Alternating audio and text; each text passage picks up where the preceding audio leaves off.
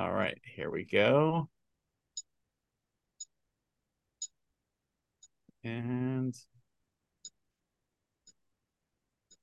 all right, hello and welcome everybody to our podcast today. I'm with Dr. Sue Futeral, and our topic is the physical, psychological, and spiritual impact of medical trauma. And I'm so honored to have Dr. Sue with us today. I'm going to give a quick introduction about her, and then we'll say hi. And we're going to hear lots of things that she has to share with us. Dr. Sue Futeral, PhD, LCSWC, certified EAT, is a two-time graduate of the University of Maryland School of Social Work, earning both her master's and PhD degrees there.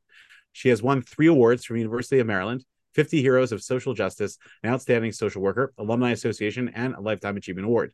Sue worked for the Baltimore County Public School System as a school social worker and has been serving for over 20 years, offering counseling and CISD, critical incident and stress debriefing, as well as teaching courses in expressive art therapy, time management, negativity in the workplace, coping skills, ethics, and smoking cessation.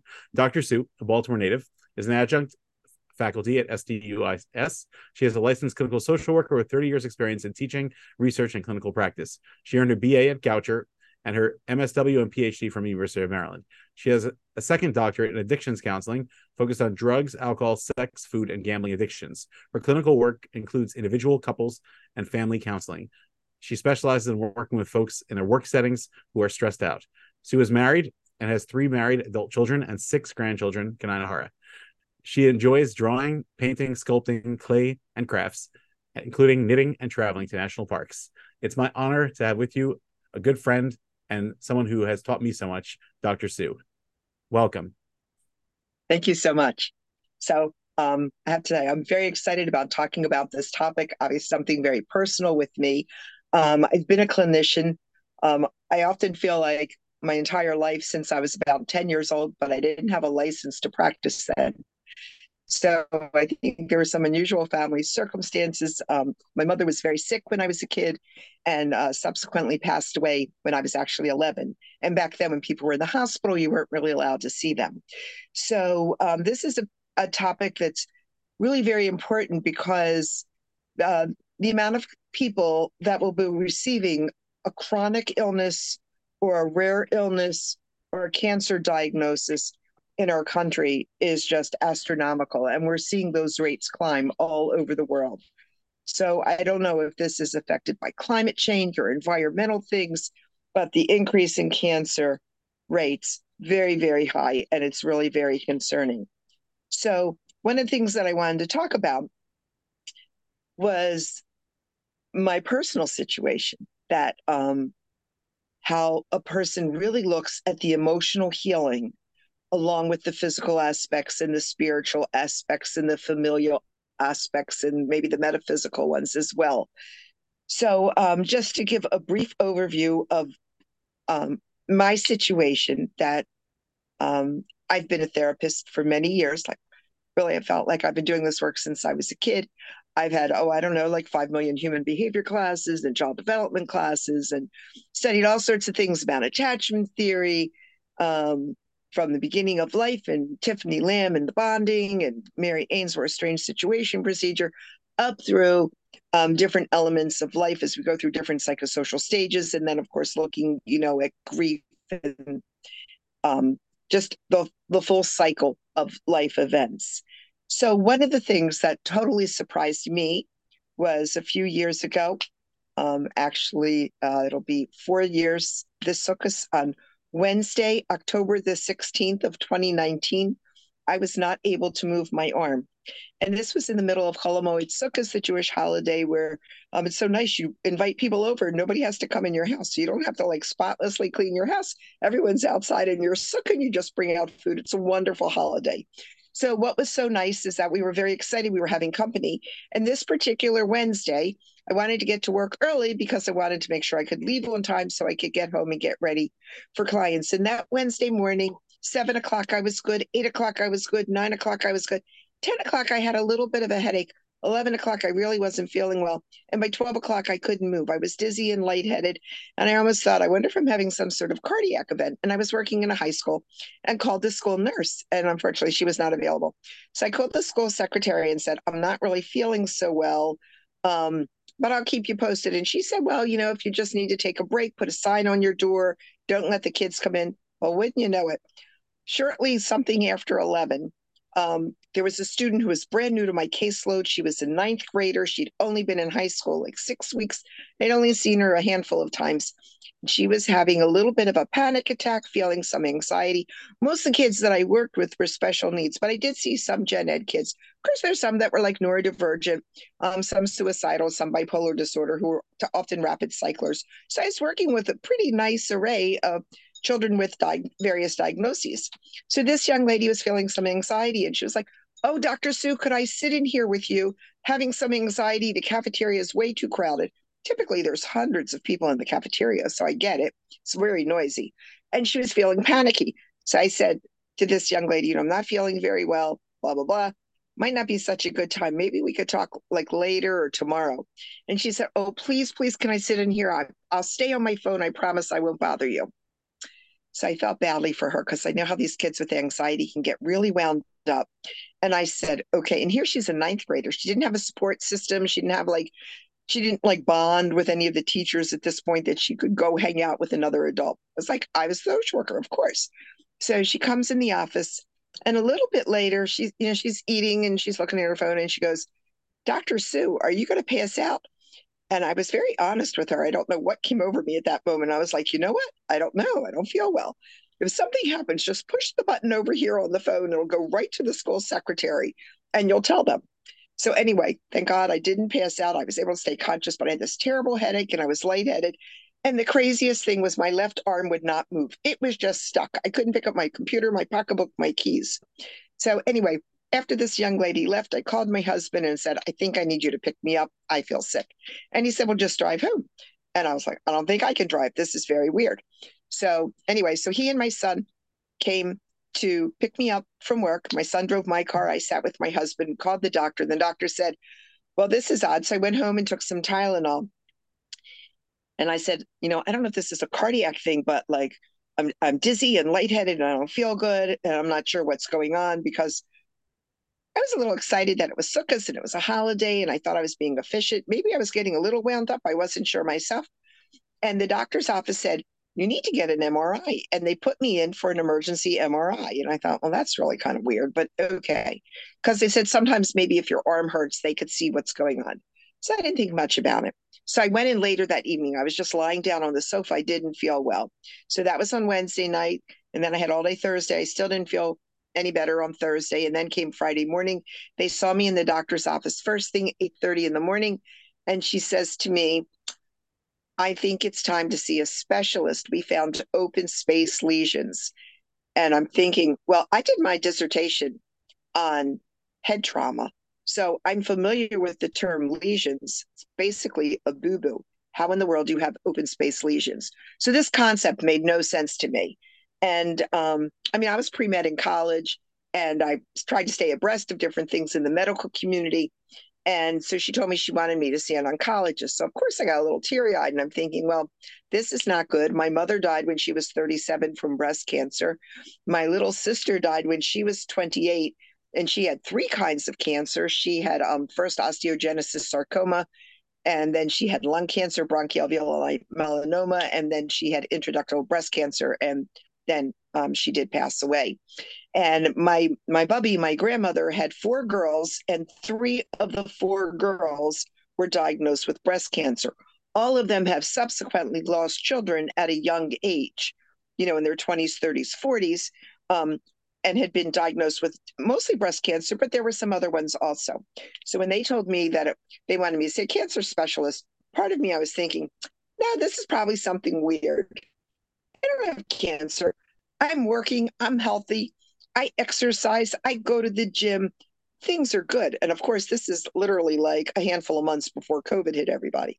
Well, anyway, make long story short, they sent me for all sorts of tests, x-rays and scans and more doctors. And it took them about a month to figure out what was the matter with me. And unfortunately, I did get a diagnosis of ALL, which is acute lymphoblastic leukemia, with Philadelphia chromosome positive, which means I had a genetic mutation. So, and it was the B subtype. There's two types of leukemia, of ALL. So there's actually four types of leukemia, and I was able to meet with different doctors. And it was so curious to me because, in the Jewish community, there's so many doctors. And I thought, well, whatever's going on, they'll take care of this really quickly because it's not like I feel so bad. I had one day of feeling badly. Then I started thinking about all the other things. And, different friends had mentioned to me, oh, do you remember the time a few months ago that blah, blah, blah, and a few months back, blah, blah, blah. So other people had noticed some odd things with me. I guess I didn't pay attention so much. I'm not, so wound up in my physical health situation. I was always very focused on everyone else's mental health situation. So, um, sure enough, I did get the diagnosis, and I needed to figure out what to do about this because this is a very rare disease. Now, what's interesting, there are four types of leukemia. There's acute lymphoblastic leukemia, acute myeloid leukemia, there's chronic lymphoblastic leukemia, and chronic myeloid leukemia. And then every once in a while, they find something a little more unusual, like hairy cell leukemia. So, Can I just interject for 1 second? So this is all, a really short synopsis of kind of what happened. What I'm thinking is, um, can I just interject kind of how we met and how that played out with us, and then can I ask you a couple questions on that? Is that okay? sure. Oh yeah, that's great. Amazing. Interject whenever you want. Yeah, that'll help Perfect. focus. So Okay. I don't go off Yeah, on too yeah. many Because things. I think this story is just so helpful, just in hearing everything that you're going through as well. And I really, really appreciate you taking the time to share it with us. So, I met Dr. Sue in August 2018. I was giving a presentation, and I was reading through the feedback, and I got this really, really beautiful piece of feedback from this presentation on trauma. And there was some comment about, hey, if you ever want somebody to present, give me a call. And so I just figured, if this lady sounds nice, she sounds kind, let me call her. And I called Dr. Sue, and she ended up being friends with, Dr. Michael Friedman, and who owned the training company. And they went way back, and we basically live in the same neighborhood and block, and probably had crossed paths but didn't know each other. And I got to know Sue, and Sue started giving trainings for us, which are just amazing. And as you're picking up now, just hearing a little bit, Dr. Sue is a person who is filled with a wealth of knowledge of information, and also with a heart of gold. Even at a time when she was having a severe medical crisis, she was in there and had a student in there because that student needed help. And what happened, the way that I found out about all this was we had a couple of courses from Dr. Sue. And then we had scheduled a few more that were supposed to take place in 2019. And Dr. Sue called me and let me know, I'm having a medical crisis. And for me, I had gotten to know you and had known you to be somebody who had an unlimited amount of energy and optimism and never had any problems in her life as far as, physical health, etc. And I was in shock when it happened. And I know it took a while for us to figure out what was actually going on, etc. So I think just kind of slowing that down for a minute, just for other people, you described so many things. You described just what it was like to face, cancer diagnosis, knowing that, how many loved ones in your own family were lost to cancer, Rahman al-Islam. And I just kind of I wanted to maybe just take a moment and just hear a little bit more about that, if you're okay, just expanding on some of that, just focusing on kind of the trauma experience of it. Yeah. Okay. Thank you. Thank you for your kind words. That's very sweet of you to say. Um, yeah. So just it really was a big shock. I am a trauma specialist. So aside from going to University of Maryland School of Social Work for my master's and PhD, I also took the postgraduate program to become a trauma specialist there. And I've taken some other courses as well with Leslie Korn, and I have evergreen certifications and so forth. So I have a number of different initials. So it was really a very hard thing to kind of wrap my head around because your first thought was, uh-oh, is this it? Is this like a warning? Is this like Hamalach Hamavas, the angel of death, coming to give me like a heads up? Right. Like nobody wants to die in a car crash. So this is your heads up. This might be it. You're really sick. It looks like it's cancer, and we don't know what's going to happen.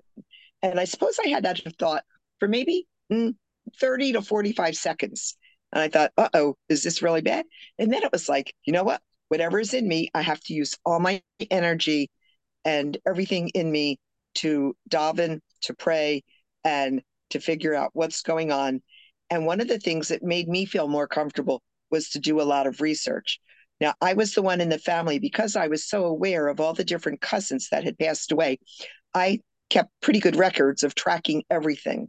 And there's a facility in New York. Well, New York, of course, has everything, right? I know we have Hopkins and we have Maryland here in Baltimore, but at Hopkins, they have the Sloan Kettering Center and they have the strong cancer research people. In New York, yeah, that right. Up in New York, yeah. So I was corresponding with people to send them what they called a family pedigree, and we were tracking everybody. So we put down my bubby, Chava, and she's such an interesting person. My bubby was married, well, actually, both bubbies were married by the time they were 16 and had their first child. Wow. So this bubby came from Russia, from the town of Svinechy, and there's a whole family organization called Svinechas. And it's very curious to me how, and I'm sure there was this was to keep everybody in the Jewish in the family, and the people were very involved in trading, and they traveled a lot. There was a lot of trades and spices and food things that were going on. So it was interesting to sort of follow, like all of my aunts. So Chava, like I said, had the four girls. My aunt Esther had breast cancer and colon cancer. My aunt Sylvie actually had heart disease.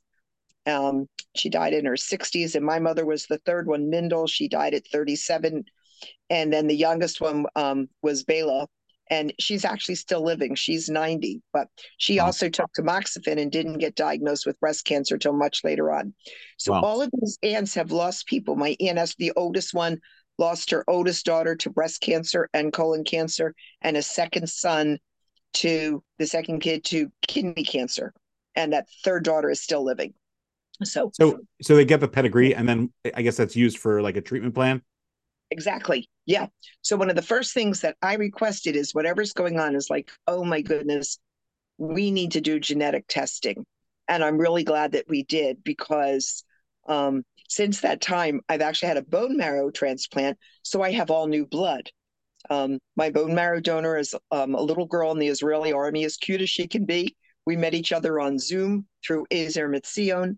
Never met her face to face, Yeah. although my daughter actually went to Israel and did meet her. So, but now my the genetic part of me has changed because I have all new blood.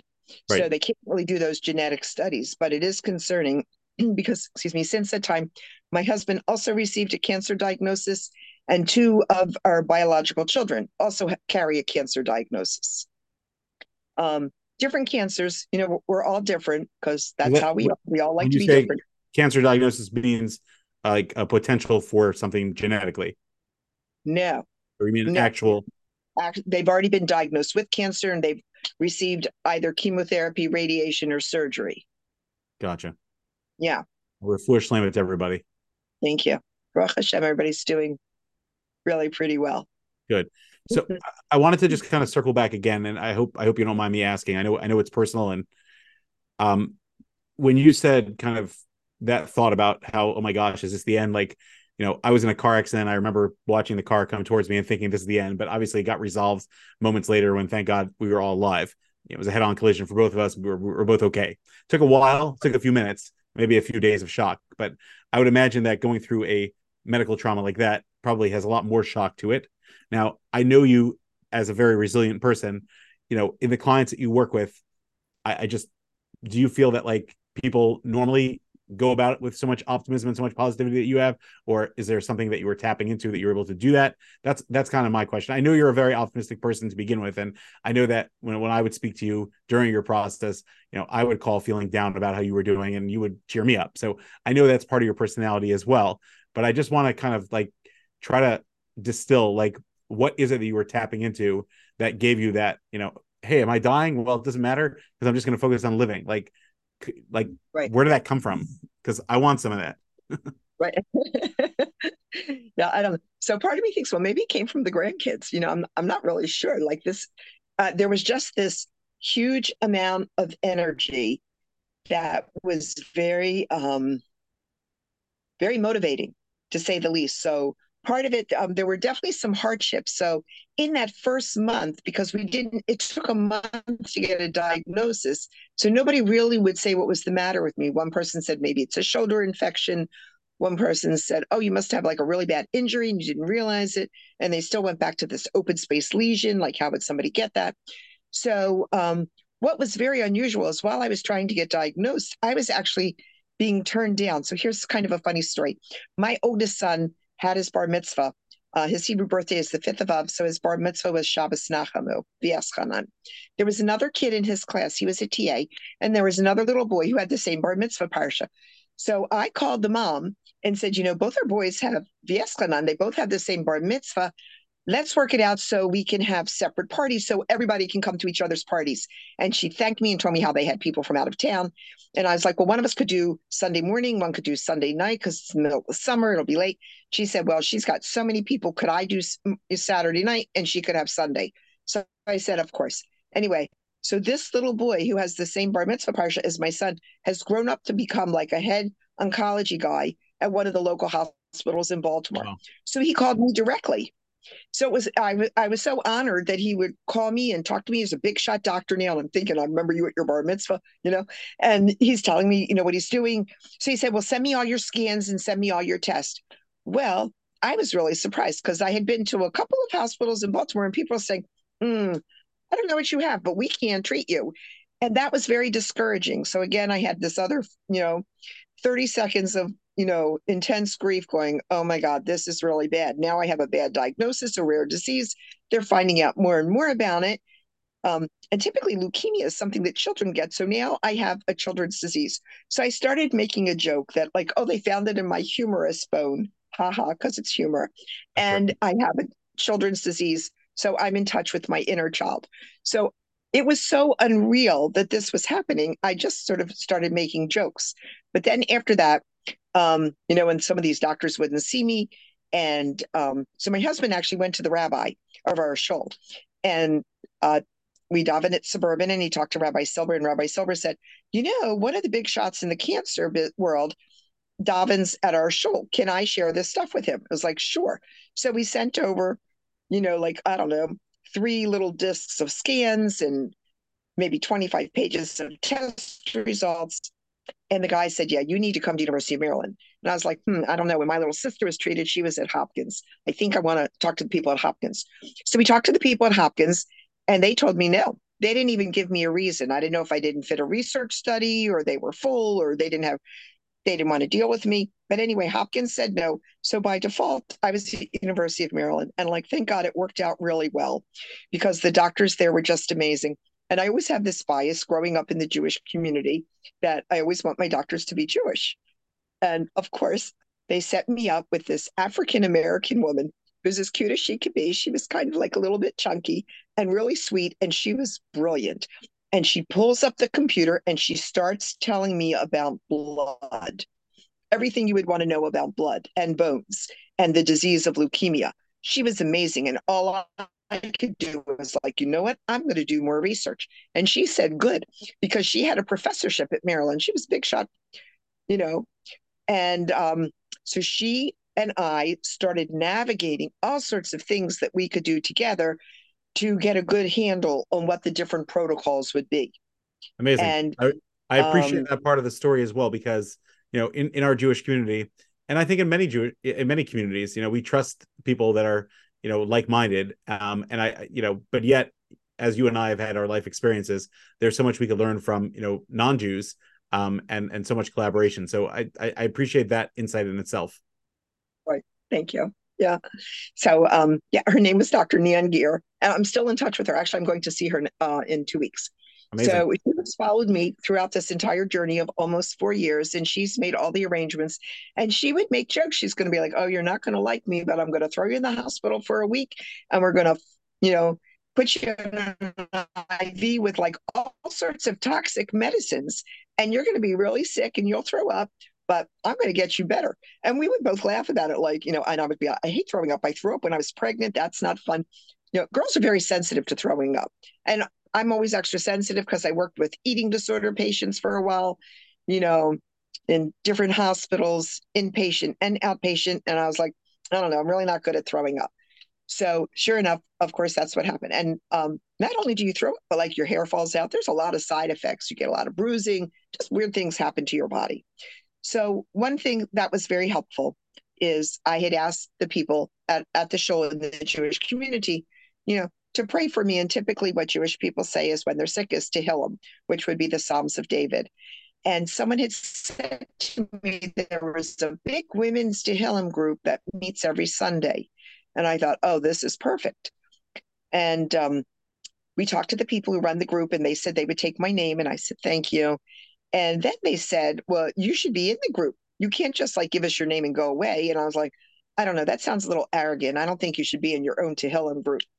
And she said, go ask your rabbi. So I did. So I asked the rabbi, can I be in my own Tehillim group? And he was like, yes. In fact, it's extra special if you daven for yourself. Pray So for that's yourself. kind of one of the things that I did. So I went on Facebook and I told everybody, please daven for me. Here's my Hebrew name, Shalom Tova Bat Mindel, because you put it in your mother's name. It's actually named for my grandfather. It's kind of funny for religious families. Both of my parents had lost their dads when they were teenagers. In fact, my dad's dad died before his bar mitzvah, and he was out of Avelis by the time of his bar mitzvah. And my mom's dad had died when she was a teenager. So that I What was know who were your name for who? What was his name? I was named for my mom's father, What was his Hebrew oh, name? Shlomo Tadris. How that translated to Mindel? Oh, the Mindel is my mother. My mother was Mindel. Oh, I see. So Shlomo it turned into Right. So Shlomo they made Shalamit, and Tadris they made Tova, and then gotcha. my mom was Mindel. Gotcha. Interesting. Right. Yeah. So with all this, what obviously, just to kind of recap and come back, you've come back to us, which was a very big celebration, and you gave a medical trauma training on diagnosis, treatment, and support interventions, which I'll put the links in the show notes. You gave a training about the emotional healing of a cancer patient, and you talk a lot about the homeopathic things that you've learned, and the just dealing with chronic pain and follow up. You wrote 2 books, I believe, right? One Right. of them you gave Yes. me. The other one I haven't. Hopefully you'll be able to show it to everybody. But you wrote 2 books for children. Um, Right. going through what you're going through, which is also amazing. Could you tell us about that just a little bit? Right. Okay. Yes. So one of the certifications that I hold is what we call EAT, Expressive Arts Therapy. And that's basically the idea where you're using art therapy, music therapy, psychodrama, drama therapy, poetry therapy, journaling.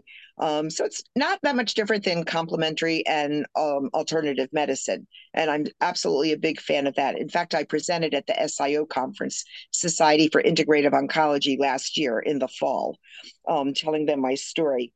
So one of the things I think you have to think about, of course, are the 5 stages of grief and the different factors that are involved when you're dealing with a cancer diagnosis. And we talk a lot about the shared decision making. So let me tell you a little bit about the book. So, of course, it's very stressful. So this was one of the things I thought was very funny. I'll kind of hold it up here. This is a Dr. Seuss hat, like the Cat in the Hat stress ball. So this is fun. So I got these for all the people at the cancer center because that was silly. And I'll hold this up. This was the first book I wrote, which And was Susie Q Fights Leukemia. Susie Q Fights Leukemia. We'll link Right. that in the show notes as well.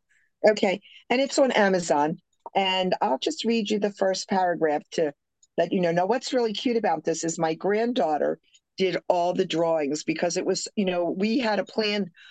Typically, like I think every Thursday, we were picking up the kids from school, and then we would go to 7-Eleven and get Slurpees. And then we would, come back to my house and I'd make dinner, and then everybody would come over. And then we'd pick another day to pick up my daughter's kids. And so we always had the kids that we were very actively involved with the kids doing homework, the PTA things, and all of that. So it And was really how old cute. was she when around how old was she when she illustrated that? 9, She was 9 years old. So 9 years old. just to kind of talk about that for a moment, as an expressive art therapist, obviously when Bubby has cancer, it's scary. So there's a Right, certain element of therapeutic intervention to have her, draw it out and understand what's going on as well, which right. I imagine was probably beneficial for her as well. It really was. I gave her, it was so interesting because I gave her a sketchbook and some colored pencils. And I said, well, I didn't really know I was going to write a book. I was mostly writing poems. I was in the hospital driving the nurses crazy. And of course, by 2020, there was COVID. And it got to the point where we weren't allowed to leave the rooms. I had a month in the hospital. Well, there were multiple hospitalizations where you're not allowed to have any visitors.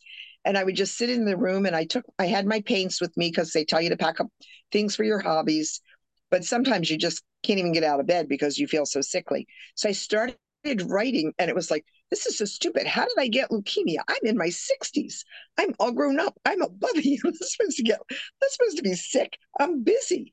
So I started writing. I don't even know. It was like come to me in a dream. And I started writing, and it was it was really a very intense visceral response. If I didn't write, it was almost like that feeling like you have to throw up and you have like a little burp, but you know that you're really nauseous. It's just not good enough. And that's how it was with the writing. It was like I just had to get it out of my system. And I started dreaming these thoughts. And it's kind of become a joke amongst everybody in the family that we all talk in silly poems and we write things. So my book starts with once upon a time, a long, long time ago, far, far away in the land of CA. CA is the abbreviation they use for cancer. There lived Lou and a little girl named Susie Q. And she was a happy little girl who loved to sing and dance and twirl. But when she met Lou, all she could say was boo hoo. And so that's so the book goes like that. It's written in the theme of Dr. Seuss, and it's very silly. But because most people who get this diagnosis are children, and it's so sad. I know University of Maryland has the fifth floor is all the pediatric oncology kids, and Hopkins, of course, has multiple units for pediatric oncology. My sister was probably one of the oldest kids in the pediatric oncology unit at Hopkins, so I've been able to give a lot of the books that I wrote, to people with cancer. And after that, there were, I think in the beginning it was like my relatives who were buying them, and then shortly after that, we saw they were going to like some big hospitals and to the pediatric oncology units, and I thought that that was very good. But when you And think about, also some of your story was featured on a national channel as well, yeah, or and a couple of other research. So it definitely went out. What age range would you say that book is mostly for Susie I Q? think, yeah, the book, it's probably really for people like 5 to 12, That's what the I thought. little Yeah. kids. Yeah. But the truth is, I mean, there are people who have a diagnosis when they're like 2 years old. There are a lot of 2 year olds with this diagnosis. So some of the kids, may just look at the pictures and see, oh, a boo boo, and here, oh, look, this is sad, and we might cry. And then there's a picture where Susie Q has like long blonde hair, and then the next picture is Susie Q is bald, and she's holding a hat over her head to put the hat on, because she Definitely. lost all her hair. But Yeah. it's the idea that you'll get better, and we make a joke like, tell the cancer to leave me alone. Don't call me on my phone. I'm busy. So, there were a lot of things that were in there. But I think part of it, when you're faced with a crisis situation, of course you draw on all your inner strengths. You draw, your family. And I have friends who are calling me, or different family members, almost every day. People were doing food shopping. My son put together a meal train, like when you have a new baby and people are delivering you meals, so that people were taking care of my husband. And, of course, he was in touch with the Rav of the Shul and the community, and it was very nice. But you start to look at how do you move forward with this? And there are people who actually study how people change. And this is fun to think about the different stages of change. And when you want to make a change in your life, no matter whether you want to go on a diet and lose some weight, or you want to, work as hard as you can to heal from a cancer diagnosis, the first part is called pre-contemplation. And that's the first stage. That's when you're thinking, well, you need to make a change, not sure what direction to go in, but it's pre-contemplation. You're thinking about it. And the second stage is actually the contemplation, where you start thinking about what do you want to change? How do you move forward? And people, who are psychologists and counselors, social workers, therapists, really look at this, and they broke it down into different stages. The next stage is the action stage, the behavior. How do you make a behavioral change? And what would they be? What are the action steps? And it's like putting together a task analysis, step one, step two, step three. Next would come a relapse prevention. What happens if you think you made some changes, but you're not really all the way there yet? So you need a relapse prevention, just like you would with addictions. And then the last stage is really that maintenance phase, where you can keep that going. And I think those stages of change are really important in any event that a person is dealing with, any challenge. And we all have challenges in life. You know, sometimes your Absolutely. challenge can be like getting a kid to go to bed, getting your kids to do their homework, dealing with aging parents. Many people are in that sandwich generation. So there's so many things that come up in life. But I think the strategies of a cancer patient are so different, because there was a time where that diagnosis really did imply death, that Right. this was be the end of your physical being on earth. And I can't say, why I'm still here. I tried to do all the things the doctors told me to do. You know, took all those the infusions and radiation treatment and surgeries. Um, and the chemotherapy and the protocols that they put together. And then, of course, ending with a bone marrow transplant. So the interesting thing is, most people get like a 5 year, look like after 5 years, you're maybe considered cured or you're considered in remission. Well, clear, I'm not at the 5 year mark, but I still have these ongoing things. I did have the bone marrow transplant, and after that, they keep measuring your blood to see how much of the donor blood takes over your blood, so you don't make any more leukemia, bad cancerous blood cells. And so, actually, what's been happening is my chimerism numbers have been dropping. They went from 100%, then they dropped to the 90s, and then the 80s and the 70s. So, in the last year or so, I've had three what we call DLIs, donor leukocyte infusions. And those are basically like little mini bone marrow transplants. And when you have those, you have to take the anti-rejection drugs, just like if you had a kidney transplant. You have to take tacrolimus and some other medications along those lines. And they're horrible because they make you feel nauseous. Everything in cancer makes you feel nauseous. So um, anyway, so it's a little bit tricky because I've had the three DLIs and they can't do any more because then you're at risk for getting what we call GVHD. It's like alphabet soup here. GVHD is graft versus host disease, and I have that. I have the acute and the chronic. And I actually made a movie for the GVHD people. It's called GVHD Speaks. It's an organization that addresses how people deal with the side effects from a bone marrow transplant. And in terrible cases, people actually have had liver problems and health problems. Typically, you get itchy. Your skin feels very, very itchy, and you're just itching. You feel like a doggy with fleas. You're just itchy all the time. So anyway, I have prescription medication for that as well. But Just so to it's a circle little back bit, for yeah. what was the name of the second book that you wrote? So, okay. Thank you. So the second book is called Susie Q Gets a BMT. And And that's for what age group specifically? so again, about 5 to 12, probably Gotcha. so. Although I have to tell you, I've given this to adults as well. And it's nice because on the second book, Penny had worked so hard. So her picture is actually on the back of the second book, in a Nice. little That's section called your About. granddaughter. Right, my granddaughter. Amazing. Right. So Beautiful. she was 9 and a half.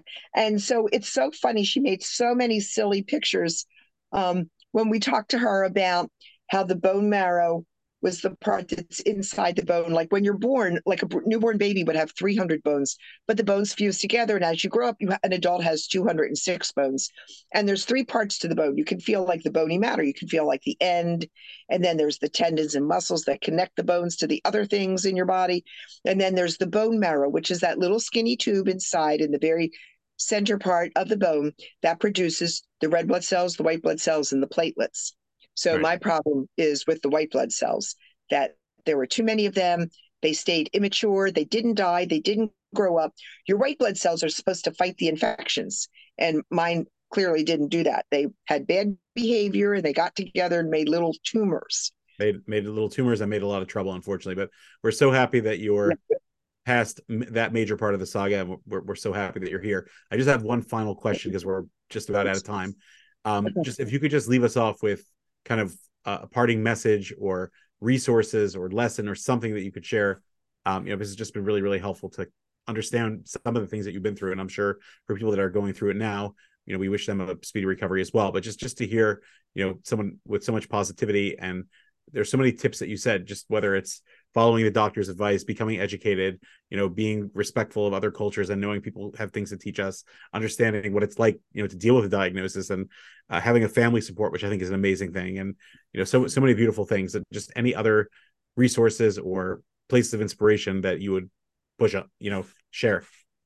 Right. So I think for people with leukemia, one of the best things there's some wonderful leukemia organizations.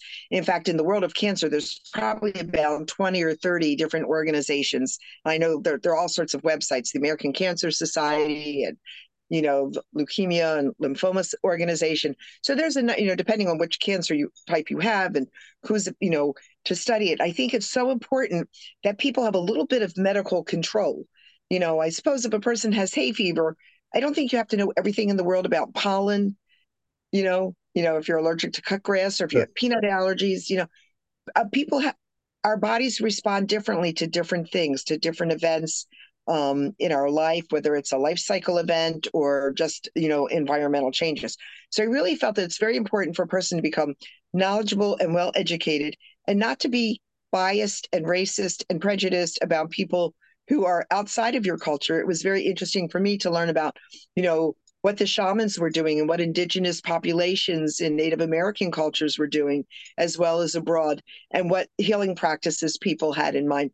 But I think one of the biggest parts is the psychology, that if to learn it and to study it and to be accepting of it, and you have to live with it. Amazing. Amazing. And, Thank you so and much, Dr. Stu.